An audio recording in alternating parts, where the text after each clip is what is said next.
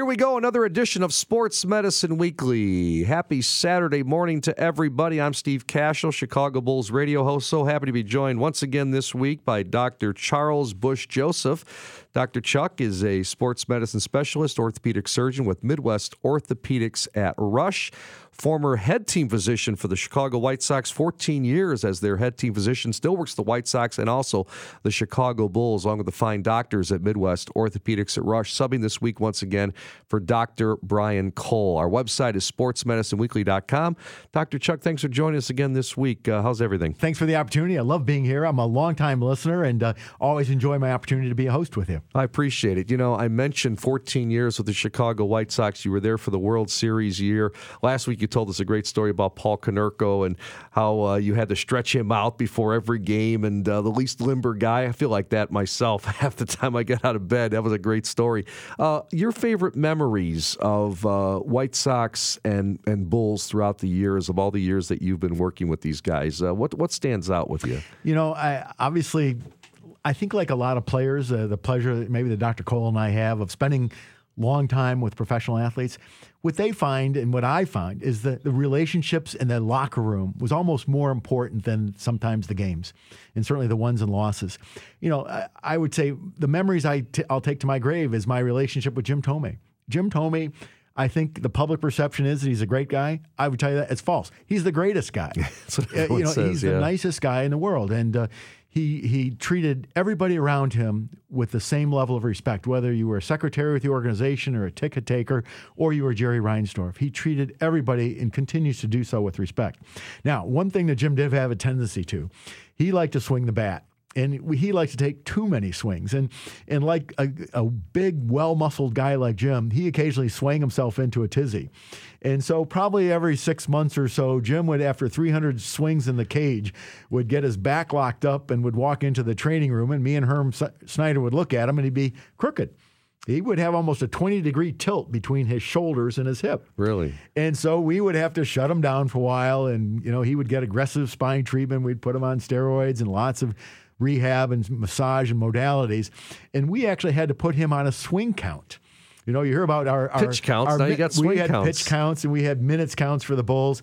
We had to keep Jim on a swing count, and we had to keep him under 200 swings because he was such a scientific hitter. And he was so detailed in his preparation, he would just spend hours in the cage.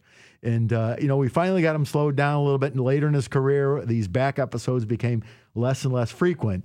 But certainly one of my memories that I'll take ever is Jim walking into the training room almost like a puzzle.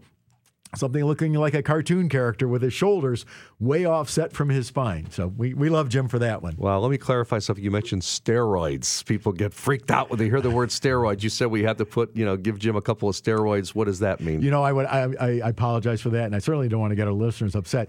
There's two types of steroids. Catabolic steroids, which is we normally use for patients who have back injuries or bad allergies or nerve injuries, we use very commonly. Anabolic steroids, which is read in the newspaper and all the steroid in the hearings with Major League Baseball, totally different type of steroids. So no, we're not allowed. We don't prescribe anabolic steroids. We don't use them. Obviously. The catabolic steroids like prednisone and Medrol dose packs, we do have to use them. We use them on our regular patients, our recreational, our occupational injuries, and we use them on our professional athletes. They're very safe when used properly. So wow. I would want to reassure our patients they have good value. And yeah, if you have severe back spasm or you're having a severe allergic reaction, that's one of the first things that many of your physicians will prescribe you for. Were you there with the A.J. Brzezinski, Michael Barrett, Cubs-White Sox fight? I was. Battles of two catchers? That was the two catchers, and AJ's another one. AJ, for all the scrapes that he found himself in, really was only on the DL once during his entire White Sox career, and even after the fight, and I can't tell you how many collisions he endured at home plate.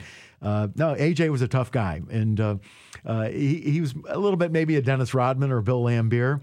You love him on your team, you hate him when he's the opposition. Smart man, very intelligent.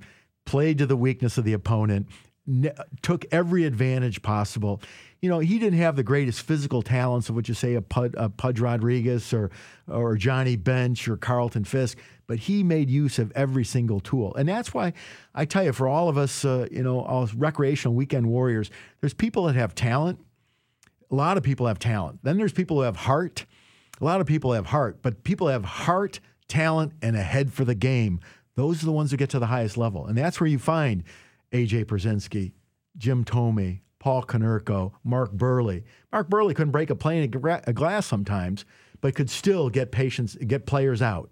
When you see the most recent World Series where guys are throwing 92 to 101. Joe Kelly from the Red Sox, he was averaging 99. Mark Burley, late in the season, he was hitting 83, 84 on his fastball.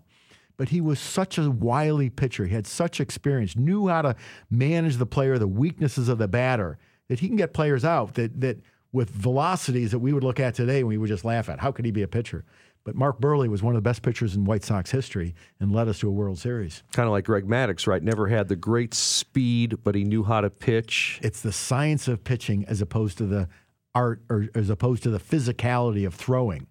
Most throwers come up as throwers, and the ones who have that Greg Maddux career, that John Smoltz career, they suffer an injury or two. They come back and they become pitchers.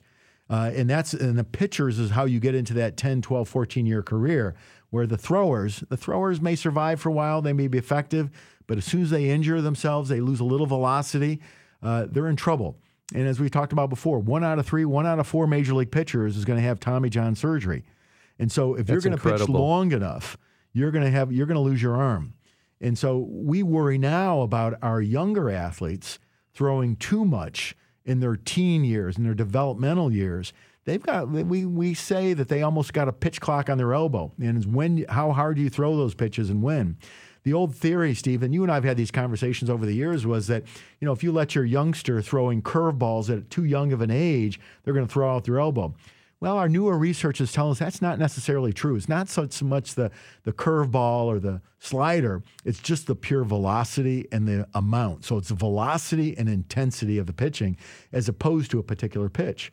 So, I was on this show with you many years ago, and we said, have your kids throw fastballs and changeups. We're now actually thinking a little bit more, you got to be careful how many fastballs they throw. And certainly we keep an eye on that in our high school and our collegiate pitchers. The state of Illinois has now passed a bill that's certainly in the regulation phase right now, that's going to hold some responsibility on coaches to how many pitches a high school pitcher can throw. Now, the high school coaches are squawking about that because they're saying, well, I have some control over how much they're throwing on the school team, but I have no control how much they're throwing in their club team or their showcase or their traveling team. So my message to parents is you have to think of your son's elbow and shoulder, just like you think of their knee, as assets to your child, and they have to be protected and nurtured.